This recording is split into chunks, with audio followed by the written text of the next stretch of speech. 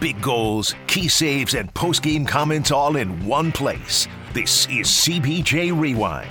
Here's your host, Zachary Rodier. Last night, the Columbus Blue Jackets fell to the New Jersey Devils 4-1 at Nationwide Arena. 4:21 into the first, Cole Sillinger opened the scoring. Into the right wing corner. McLeod gets it back, trying to center it. It's off his stick, lands on the right wing board. Igor Chinikov will skate it out for the Blue Jackets. Pass it across to Johnny Gaudreau. Play it out to Chinikov. Dropped it back to Sillinger, and he scores! That's just silly! Cole Sillinger puts the Blue Jackets on the board. They're leading 1-0. 28 seconds into the second, John Marino tied the game for the Devils, and then Alexander Holtz got the lead for New Jersey 8:40 into the frame. With 6:29 left in the period, Nico Hischier made it 3-1, and around a minute later, Nathan Bastian scored New Jersey's fourth goal of the second to make it a 4-1 game.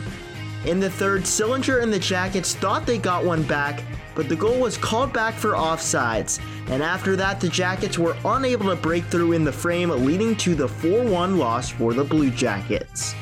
After the game, Blue Jackets head coach Pascal Vincent discussed what went wrong in the second.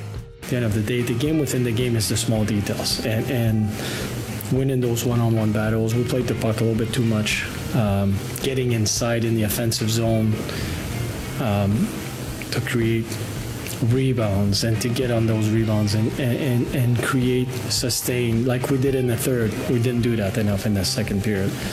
But one-on-one battles in the second period, that's what we didn't do. And then, one guy makes a mistake, it's in the back of the net, and that's what happened. The Blue Jackets are back on the ice this Tuesday night at 9 as they hit the road to start their Western Canada trip by taking on the Edmonton Oilers at Rogers Place.